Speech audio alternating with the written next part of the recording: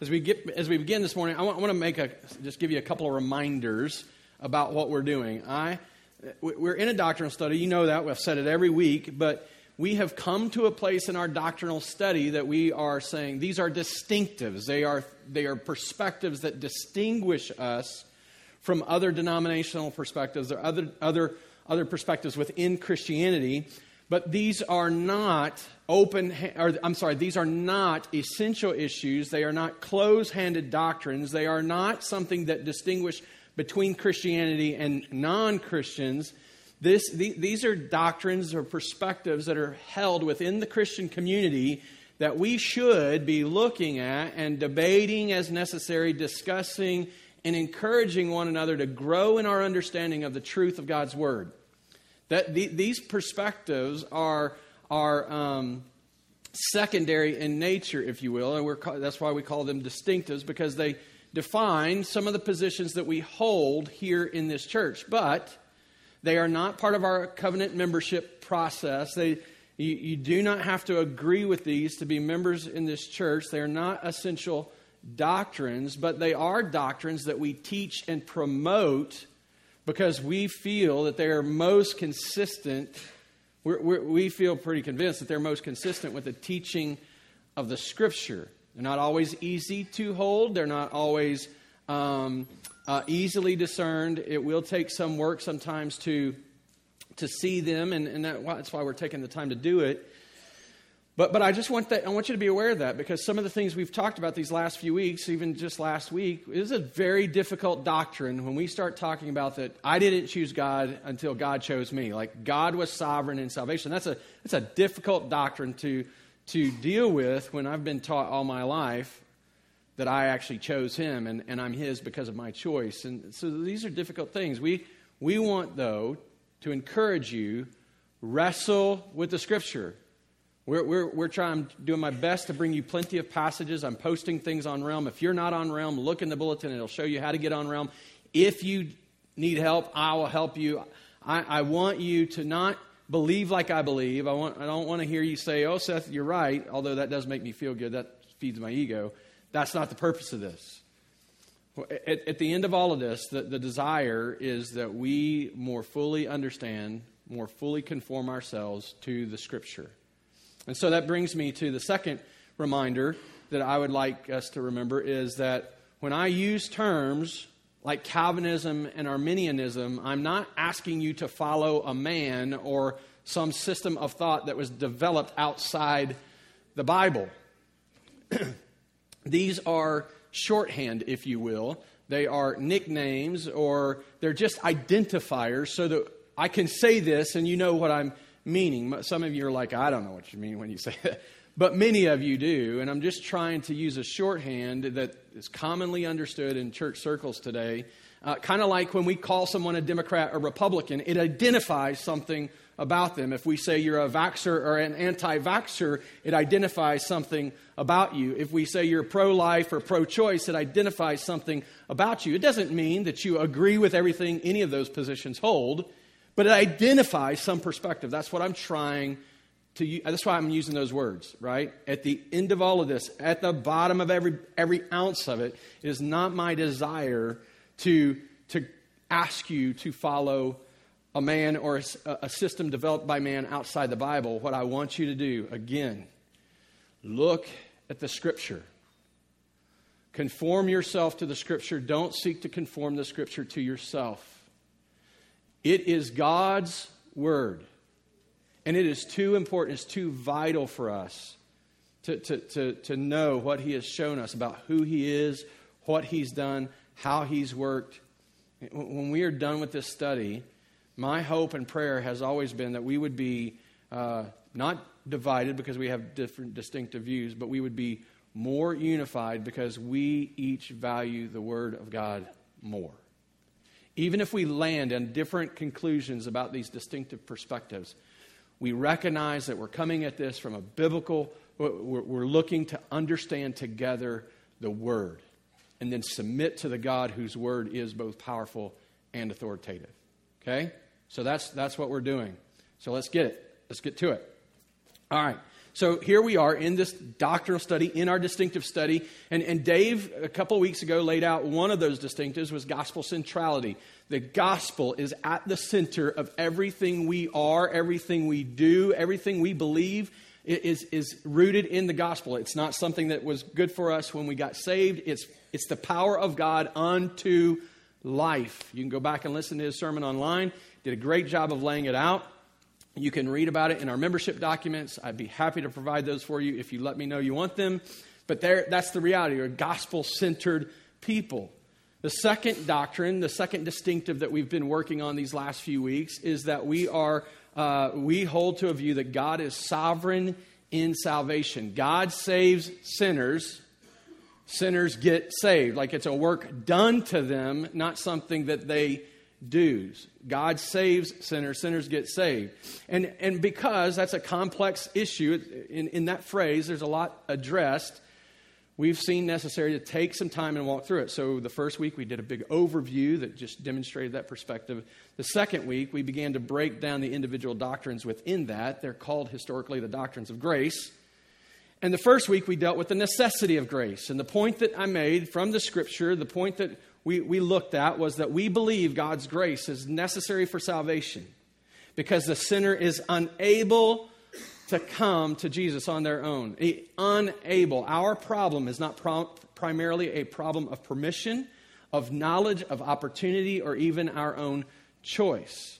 Our problem, at its core, when it comes to salvation, is that we are unable to come to Jesus. That's what we saw Jesus say in John chapter 6. That no one can come unless the Father draws him. He didn't say no one may come. He didn't say no one might come. He said no one can. And in the original language, there's the emphasis. The word demonstrates ability, demonstrates power. No one has power to come unless, he says, the Father draws him. We are unable. So then, how can anybody be saved? If we are unable to be saved, how can anyone be saved?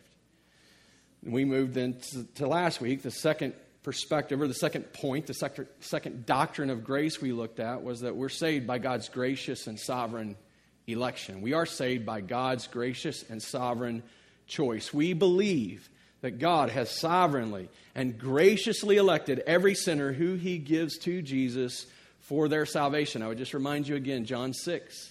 Jesus says no one can come, no one has ability to come unless. There's a condition. There's an opportunity unless the Father draws him. And then later he says, everyone who the Father draws, everyone he calls will come. And so what he does is, in John chapter 6, Jesus makes our coming contingent upon God's power of giving, God's powerful act of giving us to Jesus. God is the one working to save. We are being saved. He elects sinners. Just two different perspectives that fall inside of that conversation are that God first decreed to save. He elected to save. And he elected who he would save. Now, that's tough, and I know it's tough. And there's questions that come up from that. I was asked questions after the service last week, and let me just take this opportunity. Last week, I ended up in a long conversation. Didn't get to talk to several people, but I did have a long conversation. Met later and had a more conversation, and even was asked a question later in the day. Let me just encourage you. In every chair, I believe it's in every chair in front of you, is a card that says a Connect card. Let me just say, even if you're connected, even if you don't need to connect with me, but you have a question, use this card as a question card. And as I'm teaching, and it comes up with a question like, well, what if people I love are not elect? That's a tough question. We're left with the same choice we're always left with. Whether they're elect or unelect, we're left with the choice that we're either going to believe in the power of man to go to God, or we're going to believe in a holy, righteous, loving, compassionate, completely, infinitely merciful God to elect anyone. Who are we going to believe in? Who are we going to place our faith in? Who are we going to trust in the work of salvation? Are we going to hope that sinful man can be charismatic enough, helpful enough, encouraging enough, and good enough to convince and persuade another sinful person who's blind in their sin, who's stuck in a prison, has no idea that they even need to be saved. I can convince them and finally persuade them to do something they're unable. Jesus says that they're unable to do. Brothers and sisters, I'm telling you, there's greater hope in believing in a completely righteous, completely powerful, infinite loving, sovereign God who chooses to save people, period. That any are chosen is an amazing thing when we recognize who we really are and what we really deserve. And let me just encourage you. Write the questions down. I'll deal with them. I'll talk about them, or at least, if you don't want me to know who you are, you don't have to put a name. Just write the question. I'll make sure that it gets put out on Rome and gets answered in some way, or I'll point people to resources that help explain it further. I want you not to believe like I believe. I want you to be looking at the Scripture, wrestling with the Scripture, conforming your life to the Scripture. I'm convinced this is what the Bible teaches. I don't think that the more I've looked at it, the more I feel like there's no other room for another choice except that we hang on to personal perspectives and wrestle with things that feel comfortable to us. But I want you looking at the Scripture. So anyway, all right, today, the doctrine of grace that we're going to look at, that we're going to study, it's the next step. It's the next piece of this puzzle. If God is electing sinners, how is he getting them saved? Like, if we really deserve wrath and condemnation, how in the world is he saving us and not giving us what we deserve? Does that not undo his righteousness and holiness? The doctrine of grace that we're going to look at today is the atoning grace that God has given us through Jesus Christ. Now, we studied the atonement back in our essential doctrine section. There is a view of the atonement that is absolutely essential to Christianity. Jesus is our victor. He won the victory from us. Jesus is our ransom. He ransomed us from our sin. But neither of those views of the atonement stand if he doesn't do it in a substitutionary way. Jesus is our substitutionary atonement. He died in our place for our sin. He won the victory by dying for me and rising before me. He ransomed me. The price he paid was his death. That is essential. We cannot disagree with that and remain in Christian community. We may wrestle with it, but we're stepping outside the teaching of the Bible. We're stepping outside what the Bible demonstrates is true. And so that's an essential doctrine for us. But there's a view of the atonement, there's a view of Jesus' death that's not essential, but still important we discuss it, and that is the extent. Who is the atonement? Who gets saved by Jesus' death? Today, that's our focus, the substitutionary atonement. We're going to be looking at the atonement, at this doctrine, from John chapter 10, verse 7 through 18. John chapter 10, verses 7 through 18. We're actually going to reference, once we read it, keep your finger there. We're going to reference some verses later. But I want you to see this. We'll read it, we'll pray, we'll ask for God to just lead us, and then we'll dig in. Beginning in verse 7. So Jesus again said to them, "Truly, truly, I say to you, I am the door of the sheep. All who come before me are thieves and robbers, but the sheep did not listen to them. I am the door. If anyone enters by me, he will be saved and will go in and out and find pasture. The thief comes only to steal and kill and destroy. I came that they may have life and have it abundantly." So I want to stop right there. The first piece of this passage, Jesus, in an analogy, obviously, he's not a real physical door. He's speaking figuratively. He's speaking metaphorically. We don't look at Jesus and think, oh, he's a door. Let's open the doorknob and go through. Nobody assumes that. What he's talking about, he's the door that determines who is in his kingdom or who is in his flock, who is in the walls of his pasture, and who is not. He's demonstrating that if you enter through me, you find eternal life. You get eternal life. You are saved is another way that we would say it. But as he finishes that phrase, he's about to flip and he's about to speak of himself in another figurative or metaphorical way. He's the door. We must enter in through him. There's no other way. Anyone else who comes is a thief and they destroy, is a robber. They do no good. I came that they might have life and have it abundantly. Now he's going to shift and he's going to give them a different perspective or a different analogy about his identity and his purpose. In verse 11 he says, I am the good shepherd. The good shepherd lays down his life for the sheep. He who is a hired hand and not a shepherd, who does not own the sheep, sees the wolf coming and leaves the sheep and flees, and the wolf snatches them and scatters them. He flees because he's a hired hand and cares nothing for the sheep. I am the good shepherd. I'm not the hired hand. I don't run off. I don't back away when there's danger. I don't run off when there's a need for me to lay my life down. I lay my life down for the sheep, he says.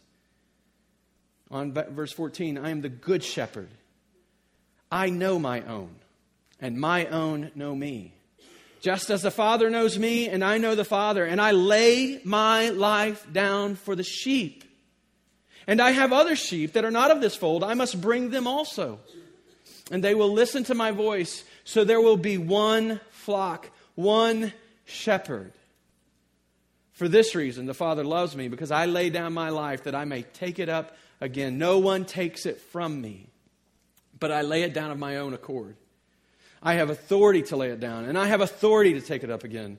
This charge I have received from my Father. But clearly, Jesus is talking to these Jewish folks. He's in the temple, likely around the temple, talking to these Jewish folks about what is going on and what he's come to do. He is the good shepherd. He doesn't steal and destroy. He gives life to the sheep. He lays his life down for the sheep. In fact, this is what the Father sent him to do. This is what the Father charged him to do. Jesus came to do it, to voluntarily, to willfully, to without coercion, lay his life down. We see the substitutionary atonement being expressed in this passage.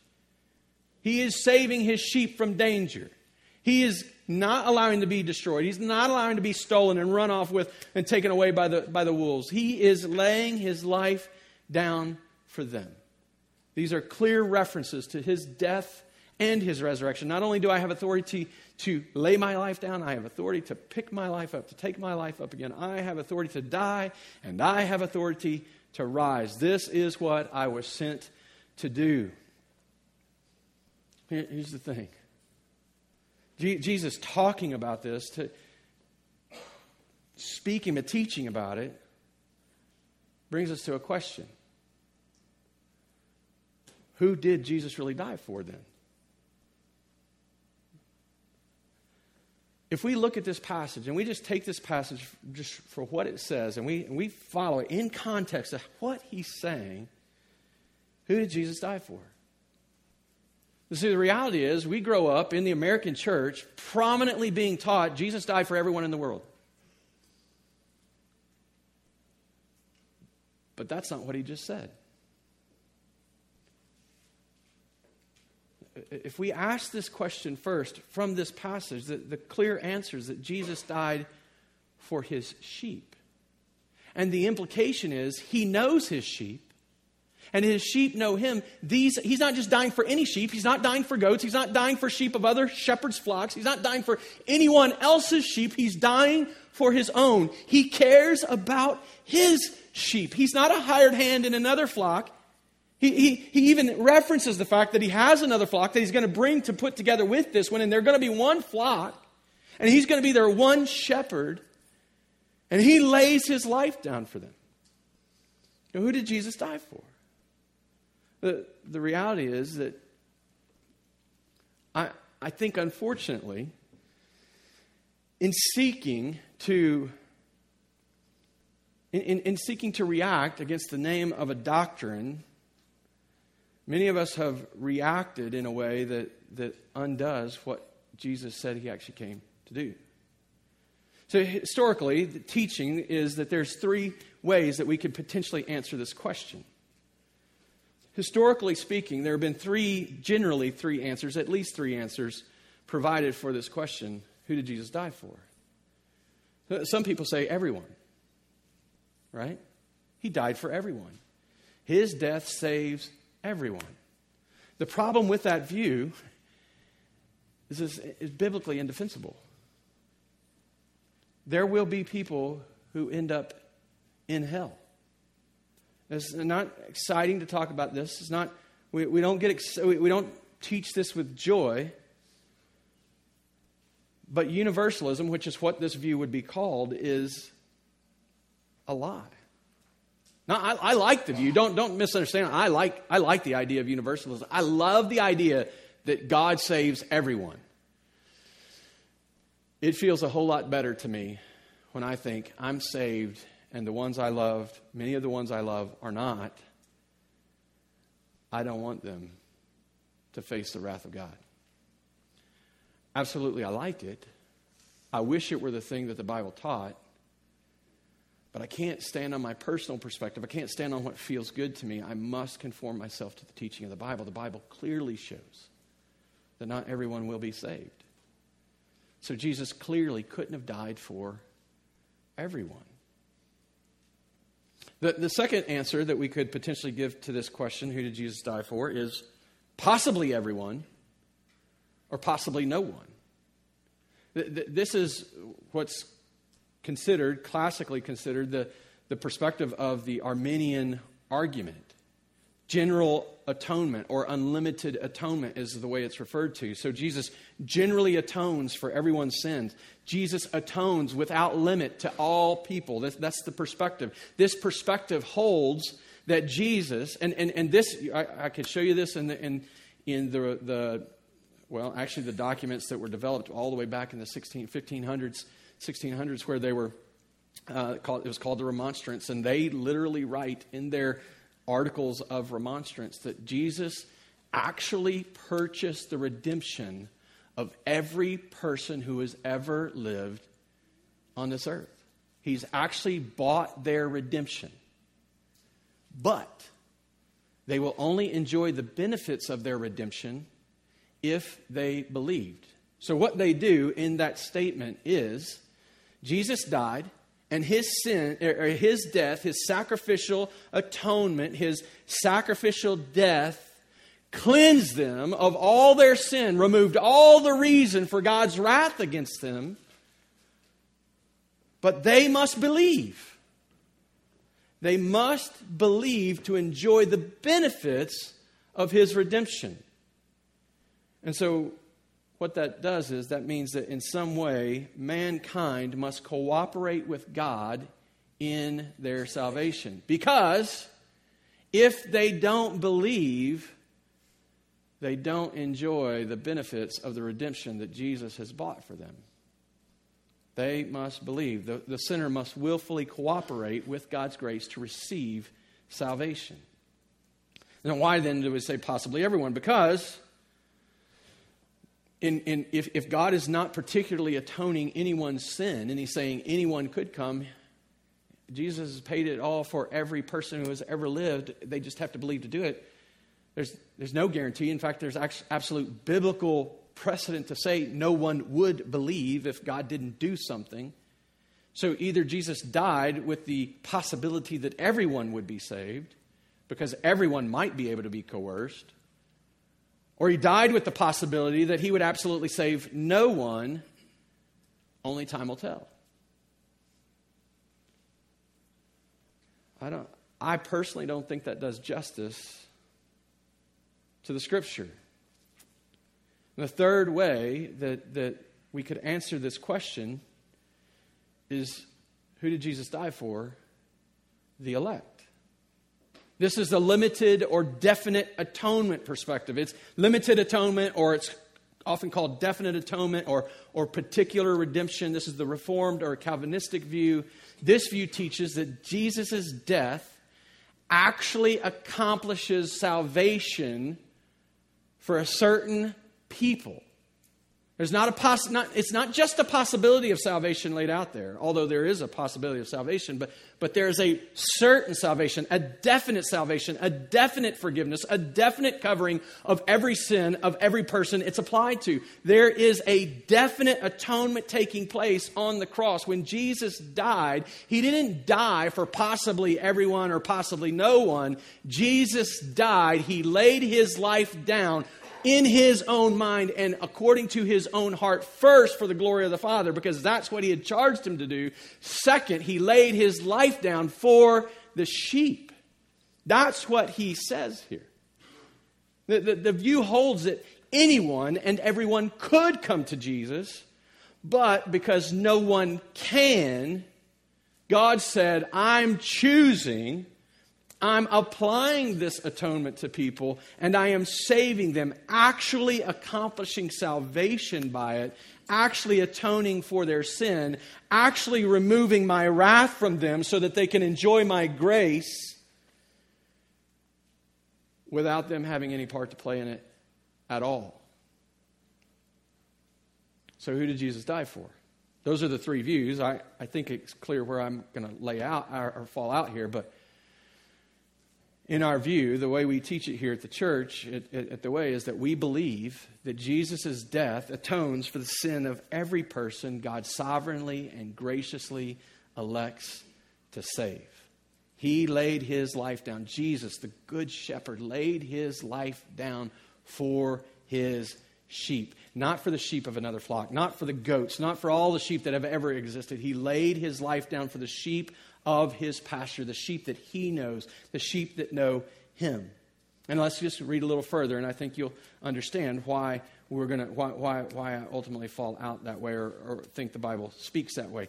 For sake of time, we're just going to jump down to verse 25. It's the same context, same set of events that appears based on the way John is writing here. Jesus seems to still be at the temple, but it says in John 10, beginning verse 25, Jesus answered them, I told you, and you do not believe. All right, so He's talking to Jewish folks still that aren't believing Him. The works that I do in my Father's name bear witness about me, but you do not believe. Okay, stop, but don't read any further.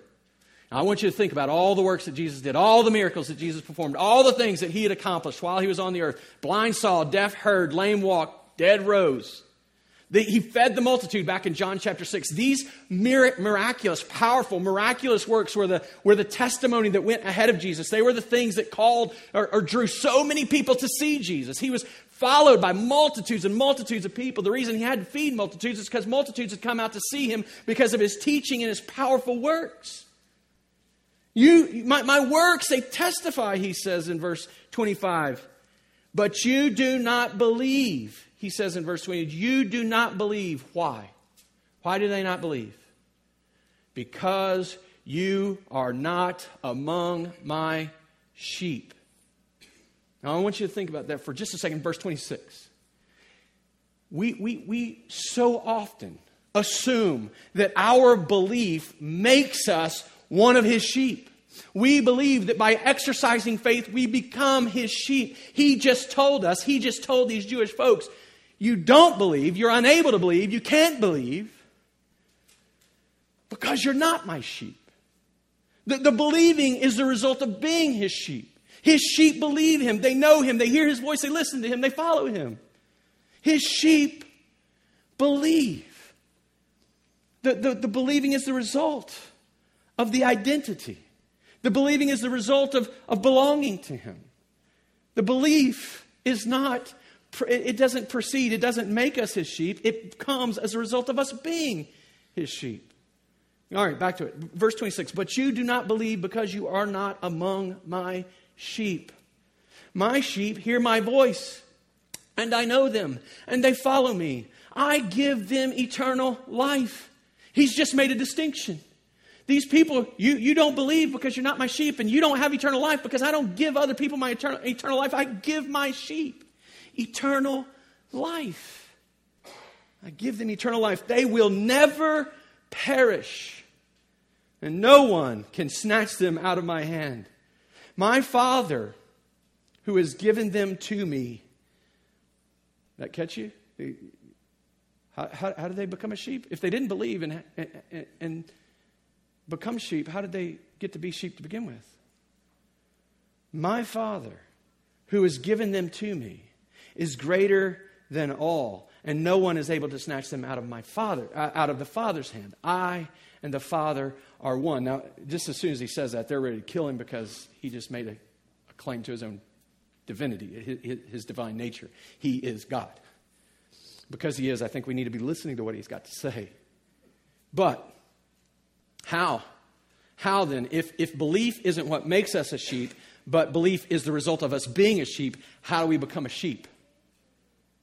We are given to Jesus by his Father. His sheep are given to him by the Father. Jesus gives eternal life to everyone that the Father has given to him. This should sound very familiar to you for those of you that have been here the last 2 weeks, us working from John chapter 6. No one can come to the Father. Or no one can come to me unless the Father draws me. Everyone who comes to me has been given to me by the Father, Jesus tells us. Everyone he gives me, I will save. He's teaching the same thing to a different group of people with a different set of analogies and figurative language, but the doctrine is exactly the same. He lays his life down for the sheep so that they might enjoy the eternal life that he came to give his sheep. And who are those sheep? The people that God, the Father, has given to him. Every person that God the Father has given to him, he has died to ensure that they have eternal life. Jesus' death does not atone for the sins of every person in the world. I don't like the term limited atonement. I don't think it does a good job of representing the doctrine that's behind it. But this is the way. This is why it's called limited, because Jesus' death is not for everyone in the world. Otherwise, everyone would be saved. Jesus' death atones for his sheep. In every other measure, it is unlimited. It is infinite. It's infinite in value. It is, after all, the precious blood of Christ. He is the divine Son of God, and he hung on a cross and shed his blood to establish a new covenant. He allowed himself to be killed so that you and I could live. It is the infinite, precious blood of our Savior. And it secures for us an eternal, not a temporary, not something bound in time, not something broken and sinful. It is secured for us, his people, an eternal inheritance. We will walk with God. He will be with us. We will be his people, and he will be our God. That's what his blood has done. It is infinite in value. It is infinite in power. If God so chose that it would be powerful enough to atone for every sin of every person who has ever lived, past, present, and future, it could absolutely accomplish this. This precious blood is full of power. It is infinitely powerful, but we know it doesn't. For whatever reason, according to the purpose of his will, he did not choose to save everyone. And our hearts should break for those who will drink the wrath of God's justice, or drink the cup of God's wrath. Our hearts should break for those that will suffer, that will get exactly what they deserve. But if God so chose, it could save. For those whose sins are actually covered, it is infinite in its efficacy. There is no ounce of sin left. This is why Paul was able to say at the beginning of Ephesians chapter 1, verse 3 or verse 4, that you were chosen, before the foundation of the world, you were chosen to be holy and blameless. There is no sin left. When Jesus looks, or when God the Father looks at you, he sees the purity and precious nature of Jesus, his Son. No sin. Because of the death, death of Jesus and the efficacy of his atoning work on our behalf. Paul writes in Romans chapter 8, verse 1, there is now no condemnation for those who are in Christ Jesus. There's not a little bit of condemnation. There's not a tiny little inkling of condemnation. There is no condemnation because there is no sin he is holding against those people whose death or whose sin he's atoned in Jesus Christ. There is nothing you carry. There is nothing you have to make up for. There is nothing you have to do to please him. He is pleased with you completely, 100% in Jesus Christ. There's nothing that can change that. Jesus, the Good Shepherd, has laid his life down for his sheep and his sheep only. This is the only limit to his atoning work. But for every person who is saved, his death, it is infinitely powerful. It is infinitely efficacious. It is infinitely valuable. This limited view of atonement is affirmed repeatedly in the Scriptures. We're going to push past these pretty quickly because I'm getting excited. I don't got to stay on point. But I want you to see them. When the angel told Joseph to stay with Mary, right? So going back to when Jesus was born, the angel tells Joseph to stay with Mary. Don't divorce her. Matthew 1:21, it says, she will bear a son. You shall call his name Jesus, which means Savior. For he will save his people, not everyone, his people from their sins. As he's instituting the Lord's Supper, speaking of the new covenant and what he's doing and the purpose of his death that he's about to go through. Matthew and Mark both record the same thing. We'll read Matthew's version, Matthew 26 through verse 28. For this is my blood of the covenant, which is poured out for the many for the forgiveness of sins. Not all, not everyone, for many. He doesn't speak of universal atonement. He doesn't speak of making it possible for everyone to be saved.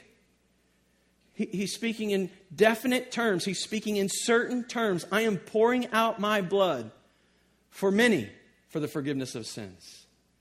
And Paul, speaking to the Ephesian elders, recorded by Luke in the book of Acts, writes in Acts 20:28, pay careful attention to yourselves and to all the flock. Here he's picking up on the picture that Jesus' people are his sheep. Pay attention to all the flock in which the Holy Spirit has made you overseers to care for the church of God, which he obtained with his own blood. He didn't obtain the whole world. He didn't buy the whole world. He purchased the church with his blood. In the letter to Ephesians, Paul then writes, Ephesians 5:25, husbands, love your wife as Christ loved the church and gave himself up for her. Not for the whole world, not for everyone who has ever existed, not for every sin that's ever been committed, for his church. He gave his life up for his church. Hebrews 9:28. So Christ, having been offered once to bear the sins of many, will appear a second time, not to deal with sin, but to save those who are eagerly waiting for him. He came to bear the sins of many. Not all, not everyone who had ever lived, not the whole world. The ones eagerly waiting for him then are those who have been effectively atoned for, who have been seen their sins forgiven. Otherwise, they're running and hiding because when Christ comes, they face condemnation.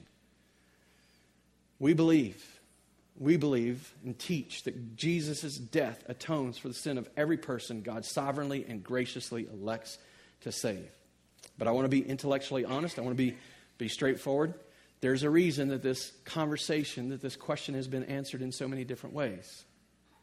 There are passages of Scripture that make it sound as if Jesus did die for everyone. Like he actually atoned for the sins of all people. When John the Baptist identified Jesus as Jesus was coming down the bank to the river, John looks at him, sees him, and he says this in John 1:29. The next day, he saw Jesus coming toward him and said, behold, the Lamb of God who takes away the sin of the world.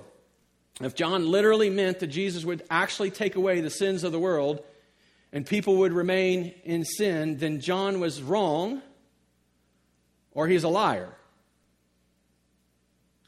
But we know that people remain in sin because there's people who will die and end up dealing with their sin for all eternity. The thing is that it doesn't appear that Jesus actually came to take away every sin, but came to make sure that everyone had an opportunity to be saved, even though they wouldn't come because they couldn't come. John 3:16, it's a verse, Jesus was talking to Nicodemus, it's a verse that comes up all the time. In fact, it came up this week as I was having some conversation with folks.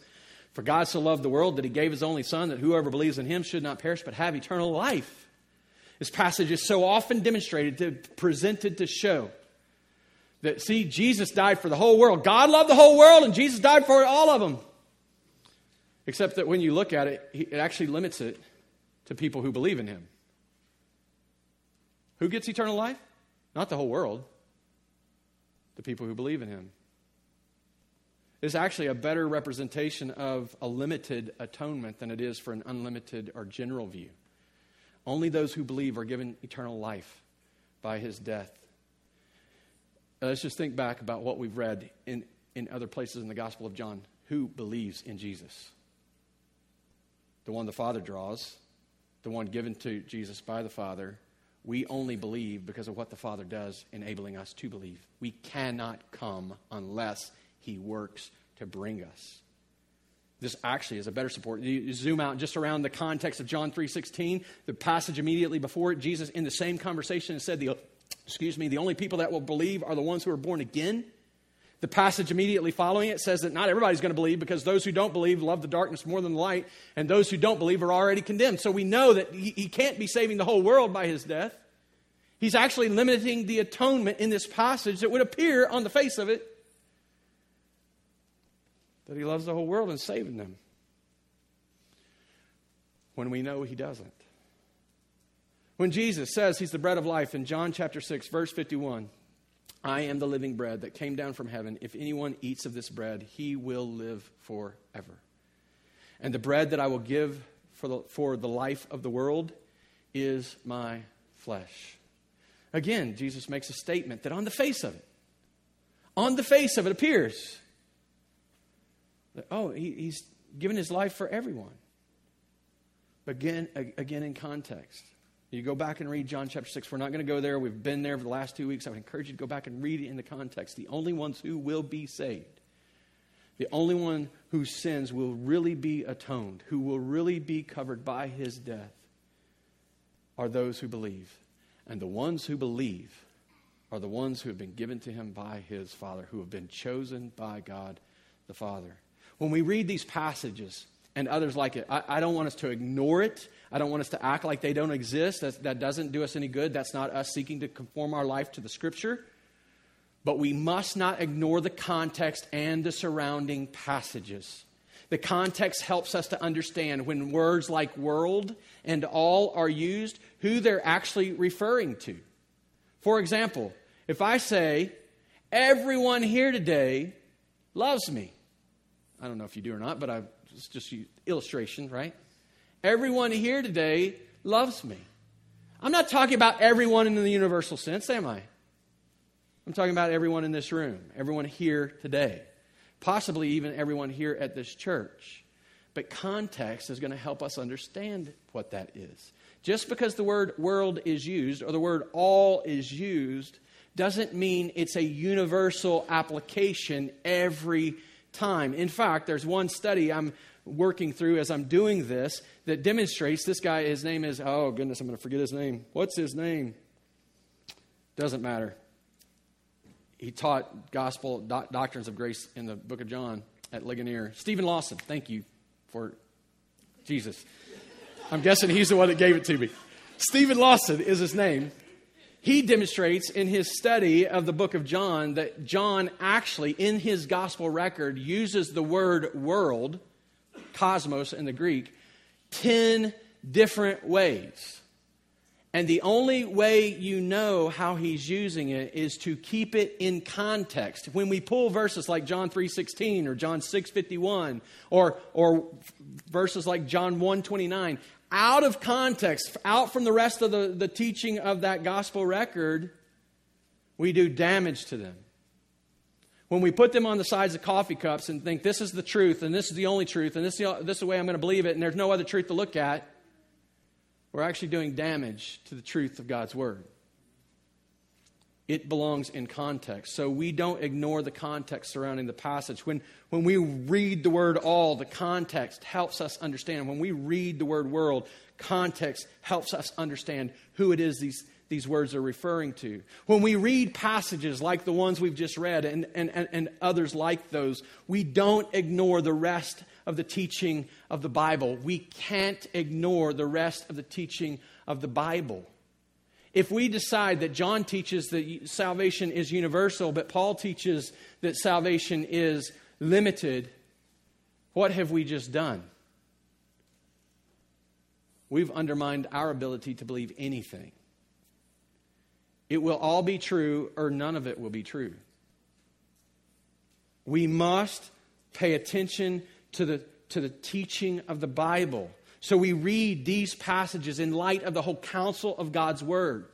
For example, when we read passages like John 3:16 or John 6:51, and we decide, everyone is atoned for by Jesus' death, then that puts us in a place that's very difficult to defend. Because the Bible clearly teaches that people will die and be condemned, and they will face the wrath of God without the help of Jesus at all. And they will suffer eternally. They will be in a place where there's weeping and gnashing of teeth, where their worm never dies and the fire is never quenched. Here's what we do if we decide that still Jesus must have died for everyone. We have said that Jesus has actually purchased their redemption. He has actually enabled and totally given God the power to forgive them. But it wasn't powerful enough because they still ended up in hell. I will resist any teaching that demonstrates that the powerful death of my Savior wasn't enough and it needed me to do something to help him save me. The Bible is clear. I cannot. You cannot. Quit trying to. Rest in his gracious atoning work. You see, the problem with universalism, the problem with the idea that possibly people will get saved, or that Jesus actually bought the redemption of people and now it just depends on them being believers. These people are still dying and going to hell and paying the price for their sin. Jesus' death wasn't enough. But that is not true. See, when we read the passages like we've read this morning and others like them that demonstrate that there is some benefit to the world in Jesus' death, we affirm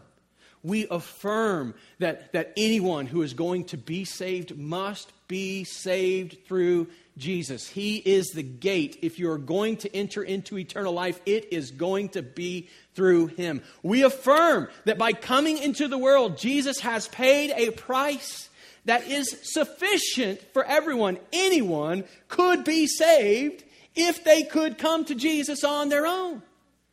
Everyone can be saved. That's why we go out into the world and we proclaim the gospel to everyone. We don't hold back and say, I don't think you're elect, so Jesus' death obviously didn't pay for you. Look at your life. I'm not going to teach the gospel to you. No, we affirm that in his coming, everyone has the opportunity for salvation. Everyone, if it was possible for a person to come, could be saved by this death. But we deny.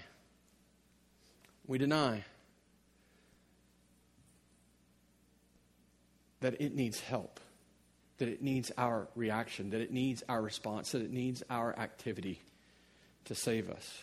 We believe that his death actually accomplishes something. It actually atones. It covers our sin. It actually purchases our redemption. It actually saves every person God has chosen to save. We believe that Jesus' death atones for the sin of every person God has sovereignly and graciously elects to save. If you're sitting here today, if you're sitting in this room today and you are trusting in Jesus for salvation, praise God.